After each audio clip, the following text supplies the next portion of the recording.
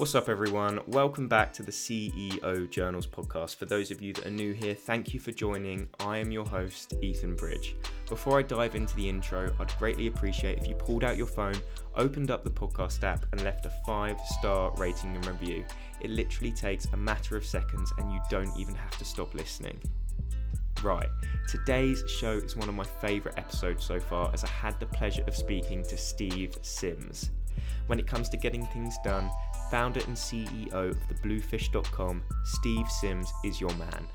He runs a luxury concierge company, and if you take a quick look at the things he's arranged for his clients, you'll understand why his company is in such high demand. Steve is also the author of Bluefishing, The Art of Making Things Happen. He talks success, relationships, and making the impossible possible. Forbes magazine even called Steve the modern-day Wizard of Oz, but talking to him, you wouldn't think that. Steve grew up a bricklayer from London, and despite his success, is still very much rooted to the ground. Steve believes that relationships are everything, and he's always looking for the win-win situation. From Harvard to the Pentagon, Steve has graced some of the most iconic stages in and outside of America on topics like the ROI on relationships, how to create an experience rather than a sale, creating a win-win in every communication, and getting to talk to anyone, and he means anyone.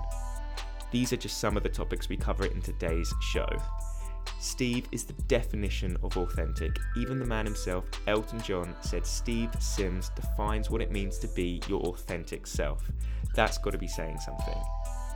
I can't wait for you to listen to what this man has to say, so without any further ado, let's dive straight into the episode. Enjoy.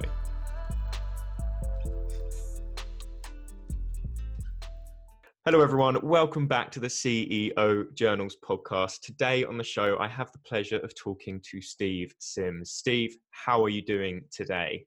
I'm doing good, thanks, man. So let's start by giving the listeners that don't know who you are a quick 60-second introduction of who you are and what you do at the moment. Wow.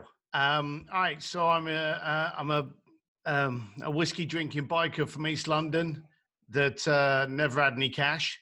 Now I am a concierge consultant and speaker, and my clients include people like Elon Musk, the Pope, Sir Richard Branson, Elton John. Forbes, an entrepreneur, called me the real life Wizard of Oz. I've lectured at Harvard twice, the Pentagon once, and stages from Phuket, Thailand to Mexico. And I'm currently chatting to you from the hills of Los Angeles, California. Wow. What an intro. And I can't wait to find out how you went from a guy from East London to all of those accolades. So I can't wait to delve into that. But the way I like to start all my episodes is to throw it back with my podcast guests and talk about their upbringing and their time at school. So let's focus on a 15-year-old Steve. How did you find school, and what was your upbringing like? So my family were construction workers. You know, my family were pretty much 2/3 Irish. So we had that kind of stubbornness, Irish zest for life. School was like a public school just outside of London. Certainly nothing fancy, usual kind of thing, you know, fights and getting the cane and stuff like that. And it was just, school was just something you got through. You couldn't see a purpose at it. And at the age of 15, I was very young for my years. And I'm living in Los Angeles, so I know there's a big difference between the American schooling system and the British schooling system. And you leave school at 16 and then you go to college in England, unless it's changed. But here in America, you don't leave school until you're kind of like 18. And then you go. I left school when I was 15 years old. I slept in and just kicked around the house for one day. And then the second day, my dad woke me up at 6 o'clock in the morning and went, right, you're on the building site now. So I never had a plan, never had a future. Went on the building site after 24 hours of freedom from leaving school. So, you know, literally just over 15 and a half years old. And I'm working on a building site. As an entrepreneur, and I didn't know I was an entrepreneur then. I just knew that I was aggravated. And I just knew that I wasn't being challenged, and I was frustrated, and I was bored, and all of these kind of feelings and emotions in me, they didn't lead me to go, I'm an entrepreneur, you know, because there was no social, there was no mentorship. The mentors in my street was like, you know, who's the toughest guy in the village? You know, who's the coolest girl? You know, that was the only bloody mentors we had. So I didn't know what I was. I just knew that I wasn't right. And I bounced off the walls. My mum thought quite simply I was just biding time before I get arrested and locked up. And then I knew I hated my environment. So I knew more about what I hated than what I loved. I resented, and we'll go back to this. I'm going to ask you to make sure we go back to this. I resented my family upbringing at the time. Resent is a horrible word, but I'm going to use it because it was accurate. I resented how poor we were. And I felt, therefore, I had been thrown into a situation that wasn't my doing. It was theirs. And I carried that resentment. So quite simply, a friend of mine was very smart, done very well at school, went to college, had a job in Hong Kong. And he was moving over to Hong Kong to be a stockbroker. And he said, you know, there's about 160 of the British Bank that are being transferred over. You know, if you come in, maybe you can get a trainee position in the London. I didn't do that. I went in and I actually applied for the Hong Kong transfer. And there were so many people going over there that somehow I got swept through, and they actually sent me to Hong Kong as a trainee stockbroker. I lasted physically 24 hours before they realized that they had basically brought over a Muppet and he didn't know anything. And they fired me. I went through orientation on the Monday. On the Tuesday morning, I was fired. Now I'm in Hong Kong. Now I don't have a job. Graciously, because they were a big firm, they had to pay me for a month up front and give me free lodging for a month. But I had nothing to do. I'm in Hong Kong, no friends, no family. Just because I was born big and ugly, I started working on the door of nightclubs. And that was it. I decided then that my life is either going to be hugely successful because of me, or it's going to fail because of me. I suddenly realized that I was responsible to my decisions. And that was it. That was the start of me kind of like waking up and owning my moment and going from there. Awesome. Before we move on, I want to just take it back to your parents, especially your dad, because you mentioned that you finished school, you didn't go on to further education or anything, but your dad got you up that morning and said, right, you're working. Yeah. Has he always been that fatherly figure that wanted you to do something, didn't want you to be slobbing around, sitting on your ass all day? And do you appreciate him for that? Because obviously he's put that working ethic in you. Well, yeah, and there's the daft thing. Every summer he owned a construction firm, okay, which consisted of about 3 people. A typical little, East London brickie that, built little walls and conservatories. And, every now and then we got a big project, but very rarely. So, we were always doing these little garden projects. So every summer I was working on the building site. Sometimes I would get paid, sometimes I wouldn't. And I grew up resenting the fact, as I say, that he would never let me stop. He would never let me just relax and not have. And I remember we used to get up at 5 o'clock in the morning. I thought I was going to physically die. Like every teenager, you think, I haven't got enough sleep. I'm physically going to be ill and I'm going to be dying. No one should be getting up at 5 o'clock in the morning. What I didn't realize was that was the beginning of my education. My resentment for the situation that I was in and having to live it was the education I needed that put me into a position to win every situation I got into. Because a lot of people now, and we actually joked about this, before the interview, they see the highlight reel that you mentioned on Instagram. Everyone's got an Insta-perfect world. Everyone looks fantastic. No one ever posts a picture of their gas bill being late, or their eviction notice, or the fact that they are running their credit card on a Thursday just to pay their bills on a Friday. No one posts any of that. They're leaning up against cars that they don't even own, let alone rent. They're just in a car park and they've seen it and they're leaning up against it, talking smack. We're living in an Insta-perfect world now. My world was not perfect, but I knew what hard graft was. And before long, I automatically got up at 5 o'clock. I get up at 6:30 in the morning, okay? I just naturally get up. I pour a cup of tea, and I'm very fortunate now. I sit out here in Milan, in LA, and you look over the hills, and I'm very happy. But I know what it's like. If I've got a podcast to do, if I've got to have a conference call with, one of my rich clients that happens to be in Dubai or, Paris or Asia or something like that, and I've got to get up at 4:00 in the morning, that's a walk in the park compared to getting up at 5:00 in the morning and being rained on a building site and potentially falling off dodgy scaffolding, So I realized that I had been brought up in a very, very tough environment. The byproduct was it made me tough. I resented my upbringing before I realized the wealth of ethics and education that they had actually installed in me. I was lucky that I was in my mid-20s before I realized the rest of my life was actually going to be quite easy based on the upbringing that they had actually given me. So I'm glad you went back to it. I don't want everyone thinking, well, he's a prick, he resents his parents. But all teenagers go through this period where you hate your parents. And I use the resentment word because it's very accurate to the way I felt at the time, until thankfully something clicked and I went, hang on a minute, you guys gave me an unfair advantage. And so, at the time, didn't appreciate it, like all kids. But later on in my life, there's nothing I can't do now. And something goes wrong and I'm like, please. I remember my granddad having to be taken to the hospital because a bunch of bricks fell on his feet. He broke his foot. That's tough work. Me going over a contract with you ain't. So, it's you have to realize those things. For sure, and especially in England and around London as well, because we can't rely on the weather. It is, in the winter, it's bloody cold. It is freezing, it's raining, it's wet. Now you're in LA. Now you get to experience sun all year round. I actually, I'm very fortunate in the fact that I've been able to find my ultimate. And as, I was in East London riding around on a dodgy old Honda that broke down more times than it didn't. I'm now in LA. And I collect motorcycles and I get to ride through some of the most scenic routes. And if it rains here, it's like for 5 minutes and it's novel. But I'm actually, I'm giving a speech in Spain later on this year in October, actually. So I've got to come into England.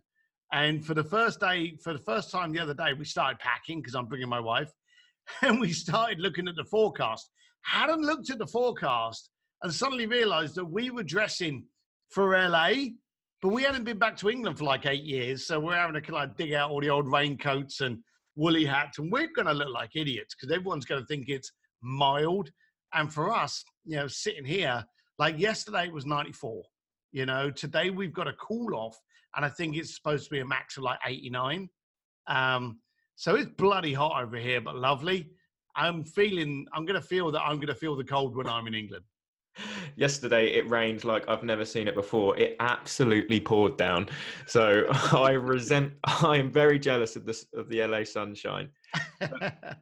So we spoke about this Insta perfect life, and what we see on Instagram is clearly not what is actually behind the scenes, and the upbringing and how the entrepreneurs actually got to that point. So how do you think this Insta perfect lifestyle is affecting the up and coming entrepreneurs of today? Badly. I think the sad thing is that we rejoice quickly in our successes. So you see this guy on the TV because he made $1 million playing Fortnite in his mum's dungeon. And then you've got every kid in the planet that plays Fortnite going, I don't need to go to school. I'm going to be a millionaire. For every 1 millionaire, there's 10 billion people that can't afford crap. And you never get to see them. You never get to see those people. And so there's a lot of structuring of position, of brands. There's a lot of brand position. Oh, look at my life. And if you bought this product, you would look like this. And if you did this, this could be you. There's a lot of this emulation. There's a lot of this in my shoes kind of example. You never see a car advert with ugly people in the car. Because the image is, if I buy that car, that hot woman's going to be in the car next to me. I need that car. We don't buy products anymore. We buy the association and the assimilation of a lifestyle. You buy Cartier because it's Cartier. You buy Gucci because I'm showing you I've got money. That's why I'm wearing Gucci. The fact is that T-shirt is $500 and the one from Gap is 10. and the one from Gap may even be better quality. You can't do it. You've got to go for the Gucci because you've got to show off now. In the late 80s, it was a very visual world before the social environment. So in the 80s, it was all a case of my Ferrari. I remember when the cell phones came out that were attached to suitcases and briefcases, but people had those to show off how important they were. It was much more of a visual on the street. We've taken it off the street now and we put it online. And the trouble is, I don't want to say kids, because entrepreneurism is a weird thing. It can kick in at any year. Colonel Sanders of KFC was in his 90s before he became an entrepreneur. So entrepreneurs are young of mind, but not young of age. And we will all face the exact same problems. So I don't care if you're 18, 30, 50, if you're an entrepreneur, you're going to go through the same crap. And what tends to happen is you look around for guidance. And the first place that most people look for guidance is on social platforms. So they start following people. And those people realize they get following. They realize they can slip you a course. It's no good them turning around. And as you were saying earlier, yeah, this is my Lamborghini. I'm not going to show you the picture of me on the train this morning. I'm not going to show you a picture of me having trouble paying that bill. I try to be very vocal when things go wrong for me. And things go wrong for me for a lot. I lose a lot of money. I make a lot of money. I lose a lot of money. But I remember how I made a lot of money. And that's the main focus. I want people to get out there, watch what's going on. But you've got to realize that it's a enhanced, photoshopped reality. It's not reality. It's an insta-perfect world. Add water, pop, insta-perfect world. So I think entrepreneurs, while they're in that hunger stage, who can I follow? Where can I get my information from? You've also got to force some cynicism in there and go, well, okay, your life looks good, but where did you come from? And you want to get in there. And I don't trust anyone that hasn't failed. I saw someone the other day that was brought to my attention because he wanted to speak at one of my events. The guy's really skinny. And I'm not about really skinny, almost medically dangerous skinny. And he's now doing a fitness boot camp. And he's talking about how you can lose weight and how you can boost your metabolism. Guy's never been fat in his life. Now, as far as I'm concerned, if I'm going to learn about weight loss, I'm going to find the fattest bastard in the planet that lost all of the weight and became a Trojan warrior. That's the guy I'm going to listen to, not the freaking supermodel that's never eaten anything more than lettuce in her life and wants to sell me a diet book. So I focus very much on the substance, not the shine, and I urge all entrepreneurs to do the same. Exactly. It's like the guy that is teaching people how to grow an agency when they've never run an agency themselves. Well, it's worse. There's one that's worse than that.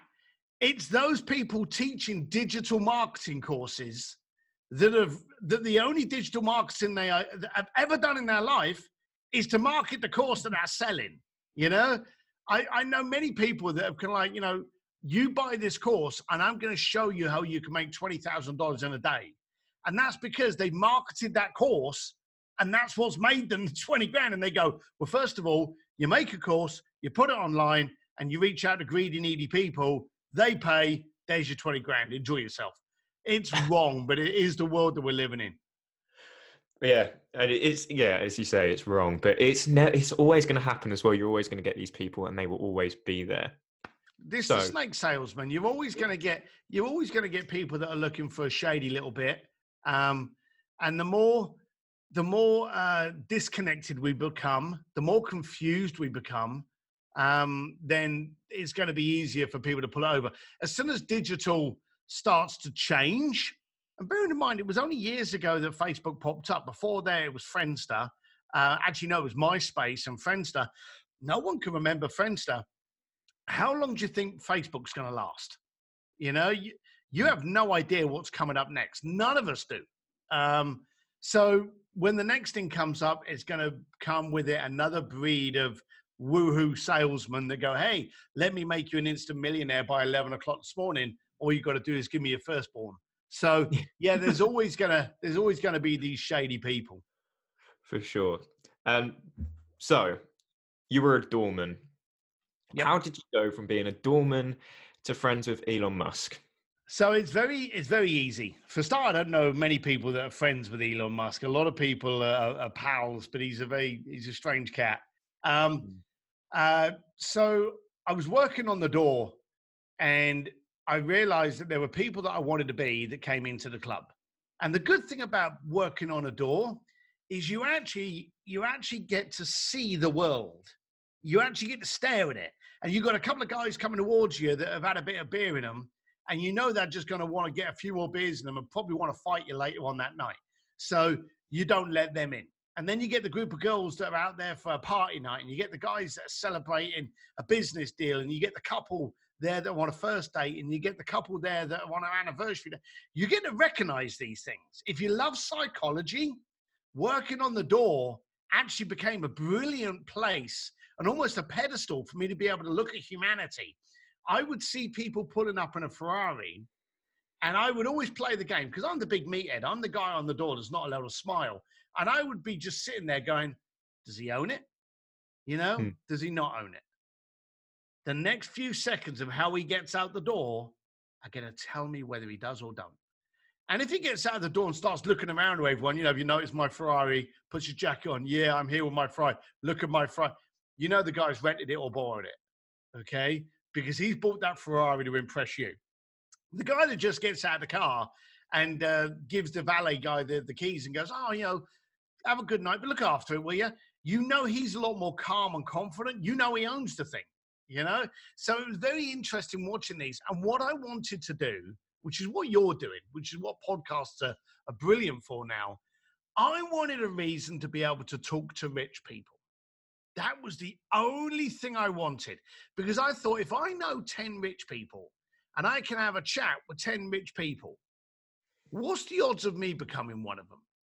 If I talk to all of my friends, which were basically broke-ass bikers from East London, guess what I was? But if I could be hanging around the richest people in Asia, and predominantly was expats in Hong Kong, I had people from Germany, Australia, all over the planet.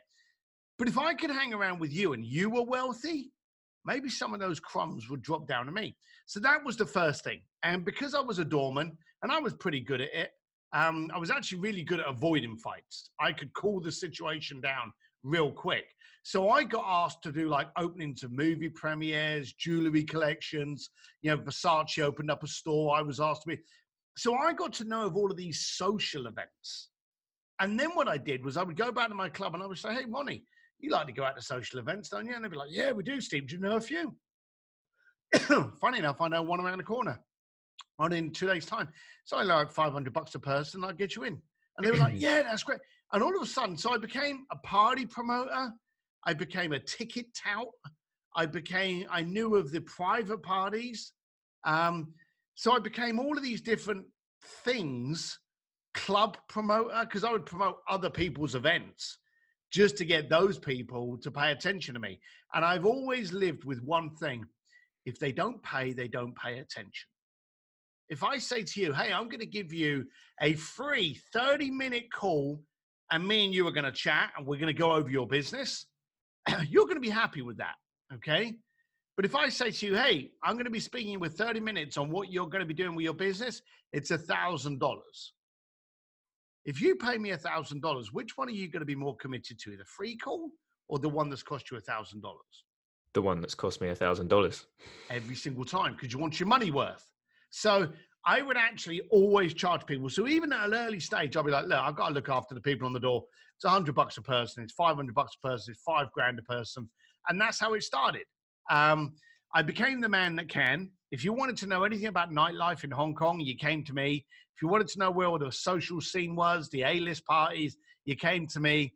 And before you knew it, I was starting to look after other areas of Asia, like Tokyo and Beijing, Shanghai, Macau, Bangkok, down into Manila. And then I started looking after like the Monaco Grand Prix and the Cartier Polo. Before you knew it, my events started to get bigger and bigger and bigger. The events started getting me involved because I brought a certain kind of clientele, rich, but not arseholes. I got people that were not full of themselves, but were solid people. So I started to have a good following that would go to my events when I told them to go to my events. and they would pay. So, but here's the daft thing. I still didn't know what I wanted to do for a living. Now I'm making money, I was clearing serious juice. I had a lovely penthouse, I had my motorbike still. Everything was good. I had a driver. It was only me and my wife. I had a driver, I had a cleaner, and I had a chef. There was only bloody two of us. So the money was good, but I still thought, this ain't going to last long. I've got to get a real job. And my idea was I would eventually go to those people that I knew and I would ask them for a job. Without realizing it, I was actually creating my own, which was a concierge firm that went on to be one of the world's leading experiential concierge firms. I also ended up branding and marketing for a lot of the major events. And I've worked with everyone from the Grammys to Elton John's Oscar party, the New York Fashion Week, the polo tournaments, tennis, Ferrari. I've worked with some of the biggest brands in the planet. So I've done consulting, marketing, concierge. I ended up building my own industry.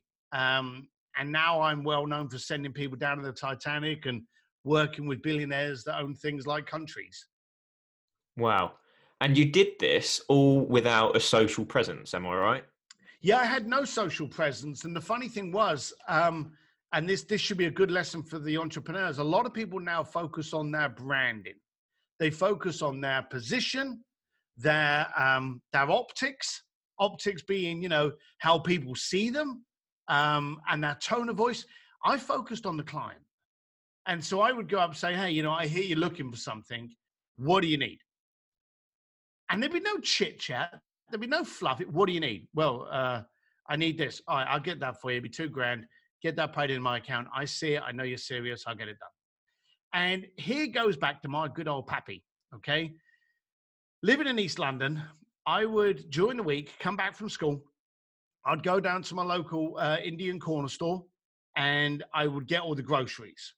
And I'd stick them on the thing. And there was Mr. Patel. He would go through them and he'd make a note of everything I'd got because my mum had given me a shopping list. And I would always sneak in a chocolate bar there. I was a kid.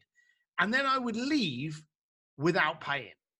And my mum would go back on the Saturday and she'd settle up because that's how you did it then. If you said, hey, cover this, I'll be back to you next. It's like the bars. You used to walk into a pub. You used to get drunk. You'd fall over. You never paid the bar tab. You'd go back the following day and they'd be like, Steve, you owe me 20 quid. I'd be like, oh, shit. All right. Because you only had 22. And you'd be like, oh, bollocks. All right. Did I spend that much last night? You didn't doubt the barman because you stuck by your word. If he tells me I owe you 20 quid, I owe you 20 quid, So I learned very early on, again, without realizing it, how powerful your word was. So when I focused on my business, in air quotes, my focus was if I say it's going to be done at Tuesday at 4 p.m., it's going to be done at Tuesday at 4 p.m. There's no discussion in it. There's no flexibility, It's going to be done then. And if you could do it by Monday at 4 p.m., no. Wait, because you said Tuesday at 4 p.m. And so I started working that way and I started focusing on solving the problem. And then what everyone else was saying about me became my brand, became who I was. And in the early stages, and I'm a serial failure. I am a massive failure. And the greatest people in the world, I'm not saying I'm great, but the best people in the planet are serial failures. Richard Branson, you probably have a lot of respect for him as an entrepreneur. How many Virgin brands have failed? Tons, okay? Elon Musk, how many bloody times has a rocket crashed, okay? But has it stopped him going on? No, because from every failure comes your greatest growth. Because it's in that failing there's the resources to educate you on how not to fail next. If everything's going really well for you, how the hell can you learn? So it's the failings that give you the best growth. So I failed an absolute ton. And when I started this and I started to have a bit of money, and I think I had, 50 grand in my account. And I thought, I'm starting to get paid. I better focus on my brand and stuff like that. I actually launched a company and it had some dumbass, precocious name as a company. No one called me But everyone called me going, hey, Steve, I believe you're the man that can do this. And I'll be like, yeah, but maybe you want this company. And they'll be like, no, we want you. And so I suddenly realized I was trying to create something that wasn't me. It wasn't what I stood for. They wanted transparency. They wanted directness. They wanted reliability. Like if you've got a leak in your bathroom and you call a plumber, okay, you don't care how good looking the plumber is. You want the plumber to turn up and stop the leak. I was the guy that stopped the leak. And so I was the guy that you got on board to get shit done. And that in turn became my brand. So I didn't focus on my brand. The brand picked me as the conversation went on. It's like the Indian tribes. The Indian tribes don't name kids. You know, we have a child and we name it before it's come out. Oh, what's your boy called? Oh, we're going to call it Bobby. Okay. The Indians wait until they're 18 years old and they can see their attitude, their vibrance. They can see what they do. And then they name the child based on the character they are then. So that's what I did with my brand. And I was very fortunate that I screwed up early enough to be able to grasp it later. So this face-to-face conversation, you obviously do a lot of your business face-to-face, always actually talking to the individual. Because I'm on my commute to work, when I'm on the tube, you look up and everyone is looking down at their phone. No one talks to each other. You'd be standing in line for a coffee, no interaction, on your phone, order your coffee, on your phone again, walk off. How important is that interaction with another individual in how much you predicate your success to that communication and your communication skills? So I'm going to give a plug here. I released a book 2 years ago. I was paid very well to release the book, and I honestly didn't think it would get anywhere. And it's called Bluefishing, The Art of Making Things Happen. And my whole book is about the ability to be able to communicate. That's the whole thing. And I thought to myself, well, I've got paid well to do the book. I may sell 2 copies, one to my wife, one to my mum, you know, that kind of thing. And it became a bestseller because people have realized that with all the technology we got in the planet, the one thing we do not have the ability to replicate is another human being communicating with another human being. Okay. It's like us. We at the beginning of the show when we were like, oh, hang on, is that working? Yeah, it's working. You don't have that interaction with AI. You know, you go on AI and you go, hey, I need toilet roll. The following day, toilet roll is delivered to your house. But you can't go on AI and go, hey, what are you having for dinner tonight? Oh, that does not compute. You know, you can't have that conversation. You hit it on the head. I believe the ability or lack of ability to communicate is a growing cancer within today's society. And we do have top of the head syndrome. I have a podcast called The Art of Making Things Happen with Steve Sims. And I interviewed this beautiful woman that happens to be the head of the Las Vegas Police Department. And she said the problem is the police force has always been very hard to get people to come in and work for because they're underpaid and they're in danger every night. But she said worse than that is they come in and we've lost the ability for eye-to-eye contact. If you're on the train and you look up and someone else is looking up and you make eye contact with them, it's nanoseconds before they go, whoop, shit, and they put their head down. I do this test, and I actually do this test, and I'm urging all of you out there to do it. So I run an event called a Speakeasy. We went into a coffee shop. We did this one in Reno, and we walked into a coffee shop, and I challenged everyone to have a 2-minute conversation with someone that they didn't know in that coffee shop. And it's a stupid thing, but it was one of our little exercises, and I call it the cappuccino shuffle. They walk up to the counter of Costa Coffee or Starbucks. They order their coffee. They step to the right to where the bar is, where they're going to get their coffee. They get out their phone and they look down, okay? Every single time. Now, here's the daft thing. I don't know if you've ever done any boxing, but when you do boxing, if I said to you, hey, let's box, the first thing you're going to do is you're going to put your fists up against your chin, okay? You're going to get in a guard position, okay? Your elbows are in, you're protecting your body, and your guard's up. Now, imagine if you were looking on the phone. You pick your phone up, it's the exact same position. Without realizing it, you're in a guarded position. People bring the phone up to protect themselves. It's like when you're talking to someone you don't want to, you cross your arms, okay? You're creating a barrier. When you do that and you do the cappuccino shuffle, you're doing the exact same thing. You're bringing your phone up to your face, you're protecting yourself, and you're covering yourself. Now, my challenge for my team, and we had, I think it was 26 people, so we were in this coffee shop for a long ass time. They had to go up there and they had to commence with a conversation. And they would walk up there and they'd be like, hey, how you doing? Hey, I love your shoes. And you'd get people, they would still do that. And they'd kind of peer over that phone and they go, oh, thank you. And do you know the funny thing is, when you say you love the shoes, the first thing they do is they look down at their shoes. You know, can you not remember what shoes you put on this morning? You know, but they go, oh, thank you. It's as though they're startled that they remember to put shoes on. And you go, where did you get those? And you just have to strike up a conversation. The easiest way to strike up a conversation is to get somebody talking about what they love, okay? If you notice on their phone that they've got a dog, then you can go, oh, I'm sorry, I just saw that pretty picture of your dog flash up. I love dogs. You love dogs? Yeah, I have a little dog. Bang. You know, if you can get someone to talk about what they like, their favorite football team, their music, their clothing, whatever, then they're going to kick off. Like if I was going to chat with you, I would start up a subject on rugby, okay? And I'd say to you, hey, what's your favorite sport? Because I've got to be honest with you, I absolutely love rugby, but I don't really know much about the rules. Do you like rugby?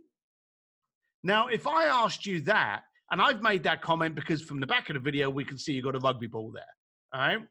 But straight away, me doing that, you'll be like, well, it's actually not that hard a game to understand the rules. And because you like it, you would want to talk about it. And I've got you talking. Your phone goes down. And you know when you win, when the person physically puts the phone in the pocket, that's when you're fully engaged. And that was the competition we had. So I'm urging all of you out there to become better. I want you to strike up a conversation with your Uber driver, with your next door neighbor, your postman, on the train, in the cappuccino store. Try and strike up a conversation, because I'm telling you now, AI is out there not to replace you, but to help you. But a lot of people are actually using it as a reason to stop communicating. And if we stop communicating, we're done. And I love that you say that as well, because I think, especially with AI, it's just more of a convenience thing. People just use it because it's so convenient. You order you don't go to the shop, you don't go to Tesco or Sainsbury's, you get your delivery done to you. Everything's done for you. And I love that you say as well, as soon as you can get someone talking about themselves, it's a breeze. It's why being a podcast host is a piece of piss. Of course it is. I ask a few questions for you throughout. The other person on the other end does the rest of the talking, and then we go 50-minute episode. Done. Easy. Yeah.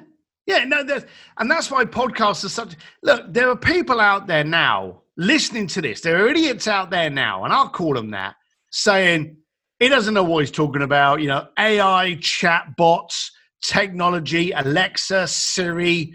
They're all going to replace us. Okay. And for those people saying that, you are 100% correct, because you're not strong enough to see why they're there. All of these things are there to enhance us. You see, if I can have all of my dog food delivered in the morning without me going down to the store, it gives me the rest of the day to communicate with people I want to communicate with. It doesn't stop me communicating. It allows me to do it better with better people that I want to communicate, do more business.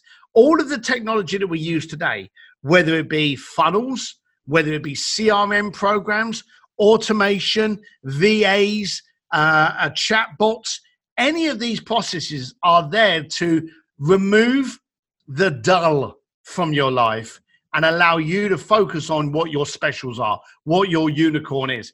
And no one has a good unicorn without the ability to communicate. There is so much technology in Silicon Valley today, but they actually employ people to come in, understand about the technology, to be able to explain it to someone else. Because unless you can inform someone of what this technology is solving and why it's important, it'll never get off the floor.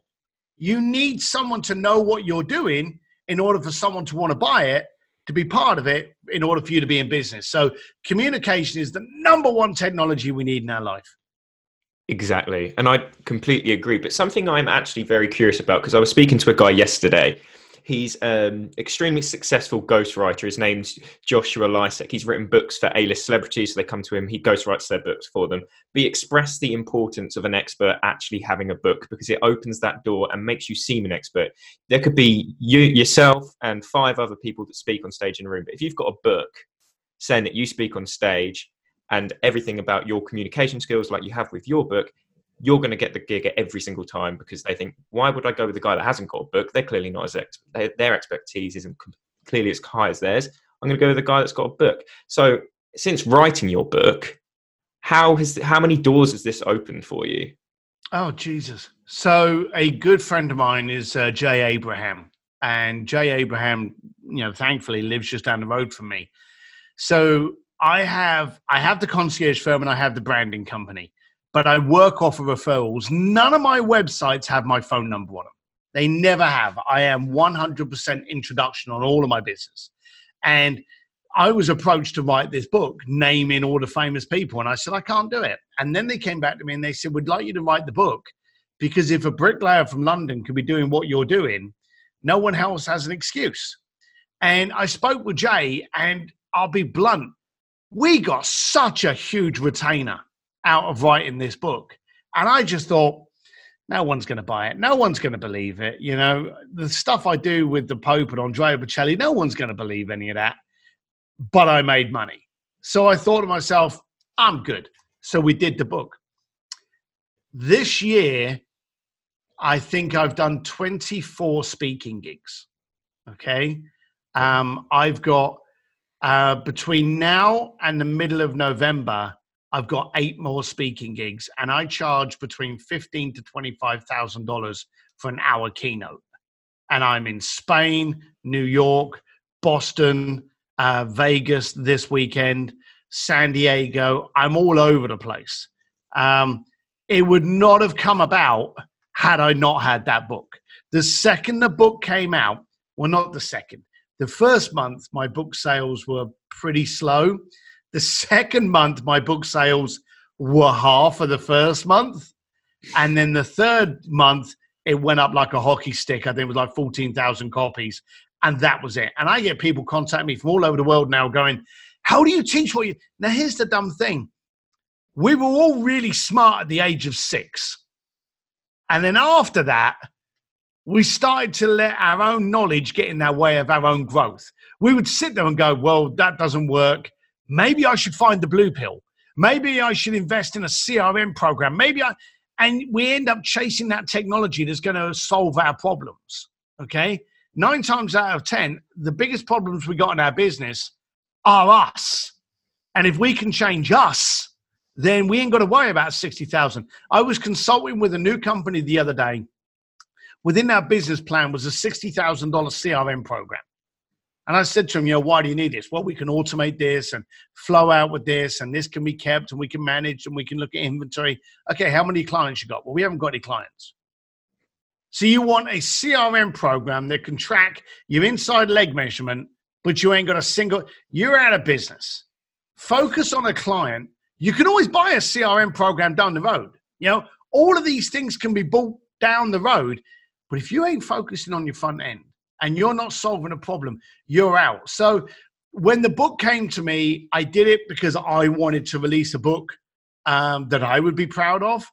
And it's just dragged me all. And I'm consulting, I'm speaking, I'm doing webinars, I'm doing podcasts with you. You're in England, I'm in America. I've done, I did one in Asia, Singapore, Monday. Saturday morning, I think I did one in Dubai because they have a different weekend structure. So I'm speaking literally all over the world in so many different ways. None of it would have come about if it hadn't been for the book. Wow. And why do you think the sales were so dramatic for the book to begin with then? So they were low, and then they were even lower, and then they hockey sticked. Why do you think that happened? I think, well, when I first came, it was funny actually. There was an article that was written on me by Forbes. Forbes did an 8-page article on me, and there were pictures in there with me and Richard Branson, Elon Musk, Andrea Bocelli. It was a phenomenal article. It really was an impressive article. And I was in New York, and there was this girl in the building, the publishing house for the book. And she said, well, you need to work on your social. And I said, well, I've never really needed to work on social because, all of my clients, they introduce each other to me, and I work on a referral base. She said, yeah, but that won't work for book sales. You've got to get more people on Instagram. And I said, look, before you start telling me that, you do realize there was an 8-page article on me in Forbes a month ago. And she turned around and she said, no one reads Forbes. She said, you're not on Instagram. That's where I want to see you. And at the time I thought, you little bitch. But I had 16 followers on Instagram, 16. I think 15 of those may have been on there because they got lost and confused me for someone else. But I would post like maybe once every 6 months or something, another glass of my whiskey or something. And I thought, I don't know. So I started posting a little bit. People started to get to know me. Then I started doing a few stages. Then I started doing a few podcasts, and it just grew from there. And I think, like everything, and again, this is the problem with today, people think you're going to launch something at 12 o'clock and be rich by 2 o'clock the following day. Okay. That does happen rarely. Okay. And these overnight successes usually took 10 years to actually get to the position where they were ready to be an overnight success. So my book for the first 2 months was like, it was funny. They said to me, you've got to do a book launch. I said, well, no one really knows me, so where am I going to do this book launch? And they said, well, and they do this in America. They say you can take over a table at the front of the bookshop and you can have glasses of champagne. And when someone comes over, you sign a book for them and they get a glass of champagne. And I'm a big, ugly fella. The bottom line is, if I'm sat there and you don't know who I am, you've got no reason whatsoever to come over and talk to me. Okay. I'm big, tattoos, piercing, riding around on a motorcycle. You're not going to be coming over to me because you think I know Elton John or Elon Musk. You're just not.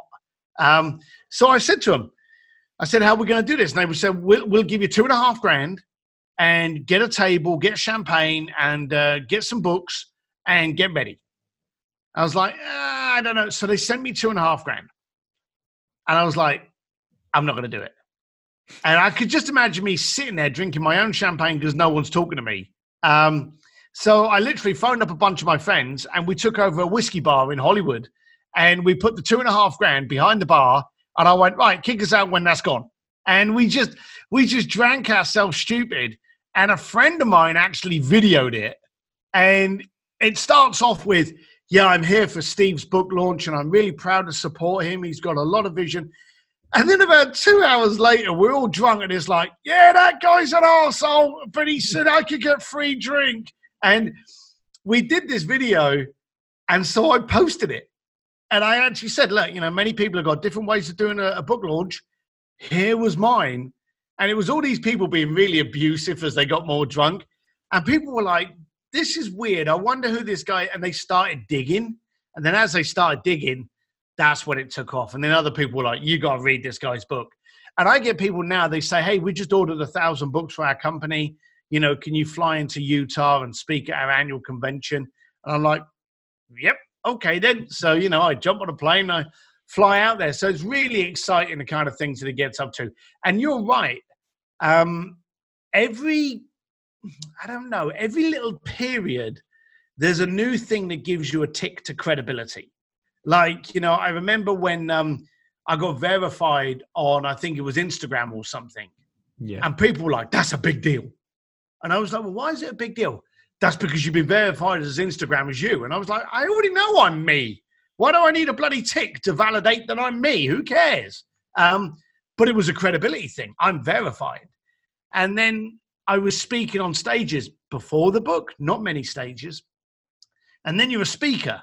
And then there's videos about you. And then the book comes out. And then podcasts. And so it's amazing how many different things. But the thing about the book is that it should be, even if you ghostwrite it, and I know Neil Strauss and a lot of other great ghostwriters, a good ghostwriter gets into your head and gives your story in a way that other people will understand. So I believe ghostwriters are very, very, very necessary because 9 times out of 10, you don't know how to tell your story. But when the book's out there, you don't know who's picking it up. They could be at an airport. They could be, on the other side of the planet. I've had someone say to me that they got on a bus and there was a book there and it had been left on the edge of the bus and they picked it up and they read it. So obviously the first person that had it hated it that much. They just left it on the bus. But, it's just the book literally has a mind and a will of its own. It's doing very well now. It's been released and translated into, let me see if I can get this right, Japanese, Korean, Thai, Vietnamese, and Mandarin Chinese. And we just sold the rights, I think, about a month ago to have it released in Russia in Russian. And wow. So I'm thinking, hang on a minute, there's me with this book. There's literally now all over the world. And I flew to Mexico and Thailand earlier this year. And I'm in Spain and London later on this year. So if you're going to write a book, know 2 things. You can't pull it back, okay? Once it's out there, it's out there. And when you write the book, people are going to want more of you. I had to start a website. I had to start doing other bloggings and videos. And before you know it, you kind of get this obligation. You've got to keep doing these things to get them to understand what you had trouble with and what you overcame so that they can avoid those scars in the first place. And now you get to travel the world, get paid, and do what you love doing, ultimately, which is, what more do you want from life? It's pretty good. It gets a little bit hectic sometimes. And I'll always remember my dad, and I've got to give a shout out to my granddad. Neither of them are with us anymore. But when I was 16 years old and I was on the building site, I was doing what they call hodding bricks. I had a bunch of bricks up on my shoulder because they had run out of a labourer that day. And I ran up the scaffolding, and there was my dad right at the beginning of the scaffolding. Next to him was my uncle, and then my cousins, and then my granddad. Okay, my granddad was in his 70s. It was raining, it was cold, and they were laying bricks. And I saw my entire family tree on one lineup of scaffolding. And I went to my granddad during tea break time at 10 o'clock in the morning. And I said to him, the dumbest thing I've ever said. I've said some dumb things. But I said to him, did you think you were going to be doing this in your 70s? Well, of course, no one thinks they're going to be doing that in their 70s. He didn't even respond properly. He just turned around and he said, if you don't quit today, you're going to be me tomorrow. And that was it. And it scared the shit out of me. And I was like, oh my God. And so I quit. I quit there and then. So a lot of these things has taught me that you've got to focus on going forward because you're dying. The bottom line of it is you and I, the thing we can guarantee is not riches and wealth and marrying Playboy bunnies, but we can sure shit guarantee that the pair of us are going to die. Okay? We don't know when, and we hope it's very, very far away, but it's a certainty. So when I try to do stuff, I try to see what's the point and if it's going to worth. When I'm traveling now and I'm sitting on a jet and I'm on first class and I'm flying back from Japan and I'm tired because I did back-to-back training sessions and I can't think and I'm worn out and I haven't checked my email and the cappuccino machine in first class is broken and I'm getting annoyed, I remember my granddad and I go, I'm bitching because I'm tired in first class because the fucking cappuccino machine's broke. My granddad would smack me out this little window if he was here now and heard me whining. So that's why my resentment turned into my greatest strength. And I love that you've been able to put it into, it's just a good way to be able to put everything into perspective and think you are actually in an extremely lucky, I wouldn't say lucky because you've definitely worked hard for it, but you're in an extremely, lucky position. Yeah. You can do all the positioning, you can do all the branding, all the marketing, but there's always that element of luck that you need on your side. And so when you stop thinking you're lucky is when you start thinking that you take things for granted. And that's usually when things go wrong. So I work hard. I enjoy life. I love life. But I realized I've got a little bit of luck with me, and I'm always going to be grateful for where I am. Never going to take it for granted. For sure. And that's super valuable and something everyone should take in. But you've dropped some incredible value throughout this whole episode, and I can't thank you enough for your time. But I've got 3 quick fire questions to round off the episode on 3 topics I don't think are spoken about enough. And they are money, relationships, and death. I know we've touched on that already, but it's a question that I'm going to completely ask you and just put you on the spot for it. But the first question is in relation to money. I personally don't think it directly relates to money, but some do. So this is why I ask it. So question number 1 is, what does the word success mean to you? Achieving what you were going for. Superb. Question number 2, with regards to relationships. Throughout your journey so far, have you found it difficult to maintain relationships with others, whether that be friends, family, loved ones, your kids, especially when you've had to balance time between your business and them? Or have you found ways that you can bring those people along on your journey with you? It's incredibly difficult. That's why you've got to focus on it. There's been many times in my life where my relationships have got soft or damaged, and I've gone, hang on a minute, I'm not going to allow that to happen again. So it takes a lot of hard work to maintain those relationships. But I believe today your relationships are your wealth. And so your relationships are those there that will challenge, support, and give you a shoulder to cry on when things don't go right. So it's tough, but that's why you need to focus on it. And do you think you found the right balance? No, I think you're always striving for it. I always try. Like now, as I said to you earlier, I'm speaking in Spain and England. Well, the beautiful thing is now financially, I'm able to bring the whole family with me. But there were many times where I would be gone.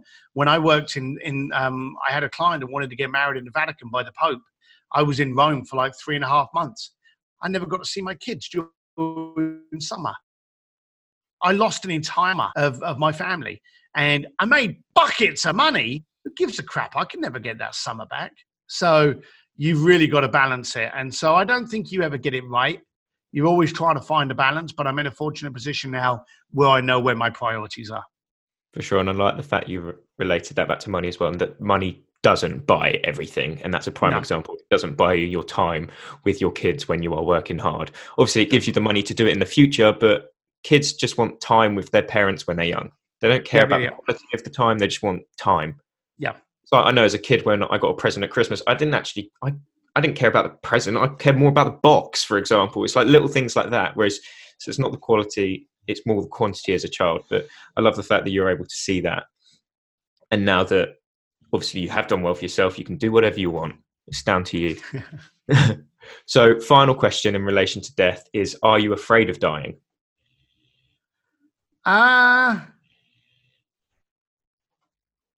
Very, very tough question to answer, and a beautiful one.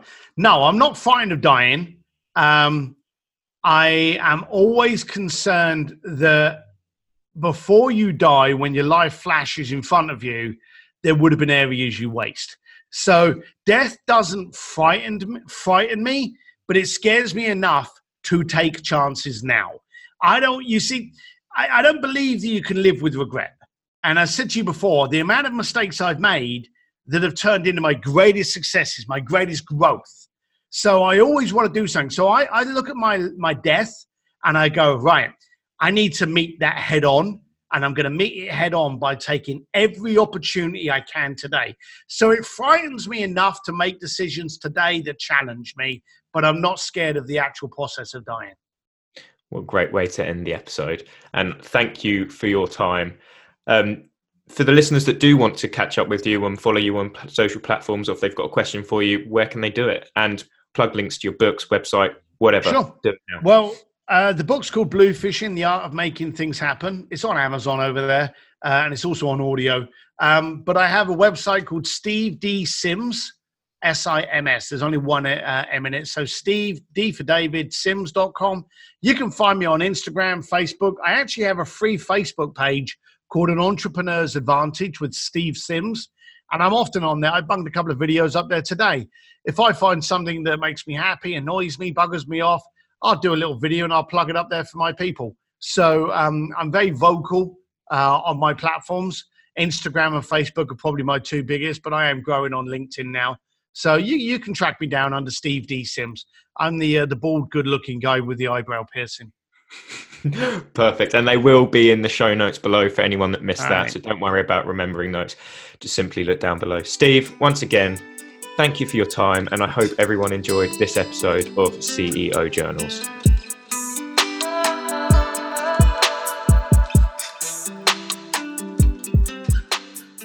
So that's going to wrap up today's episode of the podcast, and I can't thank you all enough for listening. I aim to interview some of the most incredible business owners and entrepreneurs every single week. So you can really help me out by smashing that subscribe button and by leaving me a 5-star review over in the iTunes store. It literally takes 2 seconds and will help me secure some of the greatest names in business as guests on the show. Make sure you tune into the next episode where I'm going to be talking to another incredibly interesting guest. I'll be discussing their journey and providing tips to all you aspiring and current business owners. Have a lovely rest of your day, and once again, thank you for tuning in to CEO Journals.